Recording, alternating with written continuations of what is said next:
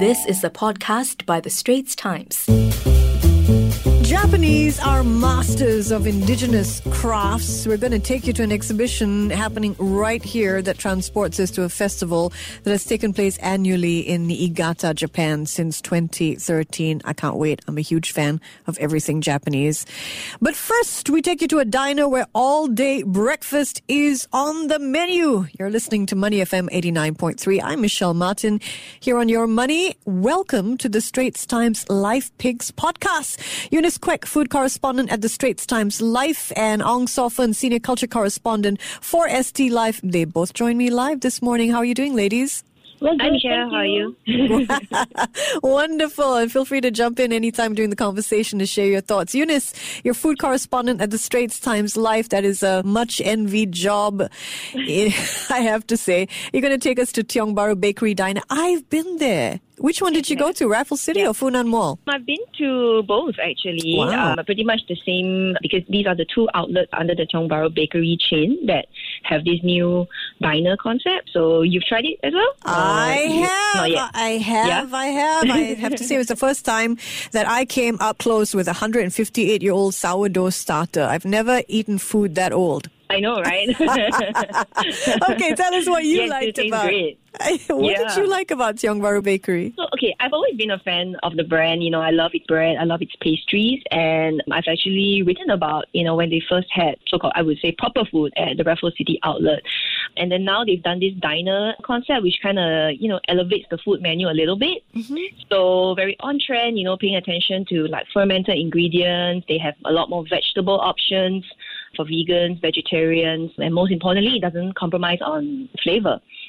Yeah, and some of my, favorite dishes, they seem rather simple, may not be stuff that I usually might order, but turned out really great. So one of it was this hot chicken salad with caramelized pumpkin. Mm-hmm. And it's basically really tender chicken breast. I know people normally don't think it's tender, but it was. Mm-hmm. Tender chicken breast, and it was marinated in ingredients such as tamarind paste, lemongrass, garlic, rosemary. To me, what completed the dish perfectly was that it was drizzled in brown butter. Oh, yes. Yes. Butter is always good. Indeed, so always, yes. And the other dish that I really liked was this miso whole wheat spaghetti with broccolini. I like that one too. It was so simple. Yeah. I mean, it was just basically spaghetti and miso and rice vinegar. Yes. That was it. Some eggplant maybe and broccolini. Yeah. So simple. But it sounds really delicious. You are right, Sofan. It was healthy. Pesto, yeah. I'm not used to healthy food tasting so good. That's right. I think that's the most important thing, that it still tastes, brown butter isn't exactly, I would say, the healthiest thing, but you still got to have flavor, right? So, hey, I love the pulled pork. Yeah. The pulled pork pasta. Yeah. Did you try that? Yes, the pulled pork was pretty good too. My only thing for that was that I kind of wished I had more. Didn't seem like that was very much. So, yeah. What I liked was, that French chef, Paul Albert. He's obviously really passionate about his food and the attention to detail. I mean, people hear pulled pork and they think, that's almost fast food. But no, the pulled pork was marinated for 2 days. Yes. So he takes a lot of care, in everything that he does. And I think that's also why they wanted to brand it slightly differently, that people don't just see this place as any other cafe, any other bistro. Like, the chef is really well-trained and, stands his own among other restaurants. Okay, I'm going to share. Yeah. Eunice, I was a bit confused though. When you hear Tiong Bahru Bakery Diner, you think the food should have some link to Tiong Bahru, and really didn't. No. I mean, this place, has because their background is from the Tiong Bahru area, hence the name. But, other than that, it's pretty much French style. And the reason why, the owner, Cynthia Chua, she wanted to do something along this line was because she was pretty much influenced by the whole, that whole bistronomy kind of thing that's going on in France and all that. And so that's why I wanted to do something like this in Singapore, and to also bank on the brand instead of starting something new. I think it's a great idea, yeah. Well, I'm all about the money, my show is all about money. So how much damage can I expect money-wise? Okay, the cheapest, but I think for the quality and the quantity, I think it's pretty reasonable. You would say damage-wise for about a dish, maybe around the main would be around the 20s. So, That's not bad. depending on how much you eat, you could go from around maybe 25 or so, and plus everything else that you add in, around 30s. Yeah, and if you have like the waffles and pancakes, which you must. You must. Have. Especially the brown butter pancake. Yes. And then if you have 50 cents, try the secret kaya, right? What do you think about that? Yes. The kind of secret off-menu kaya. I don't even know what the password is, but I think you go to the Eng Hoon outlet and you say you want the kaya. I'm sure they'll hand it to you for 50 cents. I'm sure. Yeah. No, that's not a problem. Yeah. All right. Yeah. Well, thank you. And they come in, the waffles and the pancakes come in a sweet or savory option. Oh, yeah. I forgot about that. Yeah. So the sweet one would be with Thai mangoes, caramelized almond. You have a salted butter caramel sauce and a lemongrass infused chantilly cream. So he kind of wants to put in a bit of an Asian spin-ish. Twist. Yeah, and the savory version has a sunny side up. It has crispy bacon, maple syrup, ricotta. So, for me, it's all about the bacon, so I go for that. Well, thank you for making us so hungry. 45 minutes to lunchtime at 12.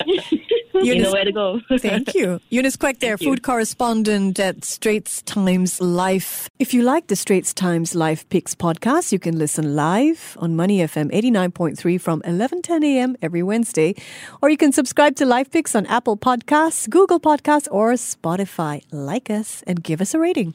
From food, we head now to the wonders of Japan. So fun here to talk about a unique show at the Nanyang Academy of Fine Arts called Roots of Metal Craft, Tsubame Sanjo Niigata, Japan. Whisk us away, Sorfin. Okay, so I'm a bit of a fan of like Japanese craft as well because their craftsmanship is always top notch. And this particular show is very interesting because it focuses on metal craft, which is metal work basically. And most people tend to associate metal work in Japan with samurai swords because there's that pop culture cachet, right? For sure. All this beautiful, sharp, crafted samurai swords. Well, unfortunately, this one is not about samurai swords. It's about much more mundane metalwork stuff like kitchenware and house tools and machine parts.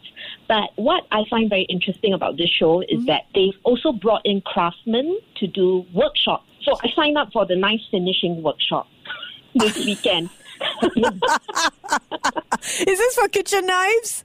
Yes, it's for kitchen knives. This is fantastic. This is what I've been dying for. The sharpest knives I could possibly have in my kitchen. So it's a workshop where you're going to learn about Japanese knives? Yes. And then you can, so that is not the only workshop. Unfortunately, the knife finishing workshop is very popular, so it's full up. But there's another workshop on hammering copperware. So if you sign up for that, it's $35 and you can make a copperware plate. Gosh, that's a good deal. And customize it according to your own design. That's really cool. And all in an hour, huh? I'm not sure how long I'm looking at it now. I think it's okay. Those two are not the only workshops. At the end of March, there's another 2 workshops where you can learn to make spoons and forks and a copper chopstick rest. Too much fun. Too much fun. Because the pricing sounds very reasonable too. Yeah, $35, $25. Yes. The sessions in March are cheaper. They're $25 compared to this weekend's $35. Yes. Hey, that $35 is still pretty reasonable considering you learn a skill. Yeah, when you think about it. And then there's a free lecture on Japanese knives. That one's free. Admission. So there's a whole series of lectures that they're doing about artisanship and apprenticeship because, Japanese craftsmen have this long tradition of you need to apprentice and learn from a master over a long period of time. So they're addressing that tradition as well. So there's a whole series of talks. So I like that this exhibition is not just artifacts in a hall. Yeah. You can go and do hands-on workshops. You can go and learn from talks and lectures by academics and practitioners. Okay, so who are some of the presenters besides the actual craftsmen themselves? I think it's hosted by the people from NASA. So they will have like the translators and the academics there to talk about the craft. Okay. So when people think metal craft, they think of Game of Thrones and all that hammering and the heat. Yes.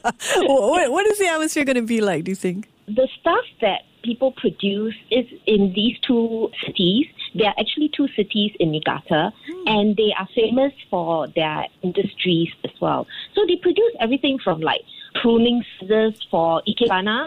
There's this little exhibit that shows all the different scissors that they've customized for the different ikebana schools.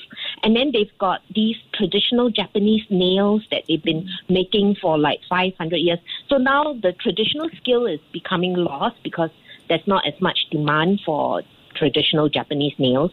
So they've used the skill instead to make modern camping pegs.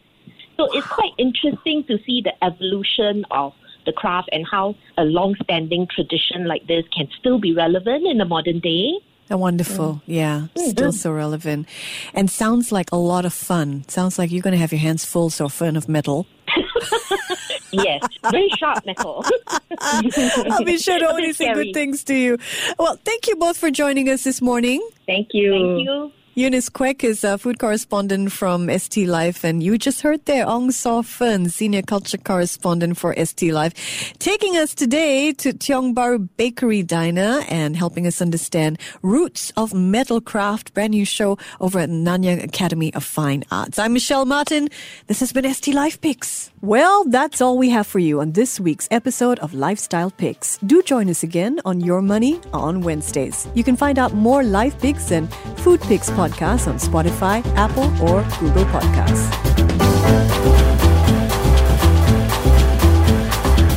That was an SPH podcast by The Straits Times.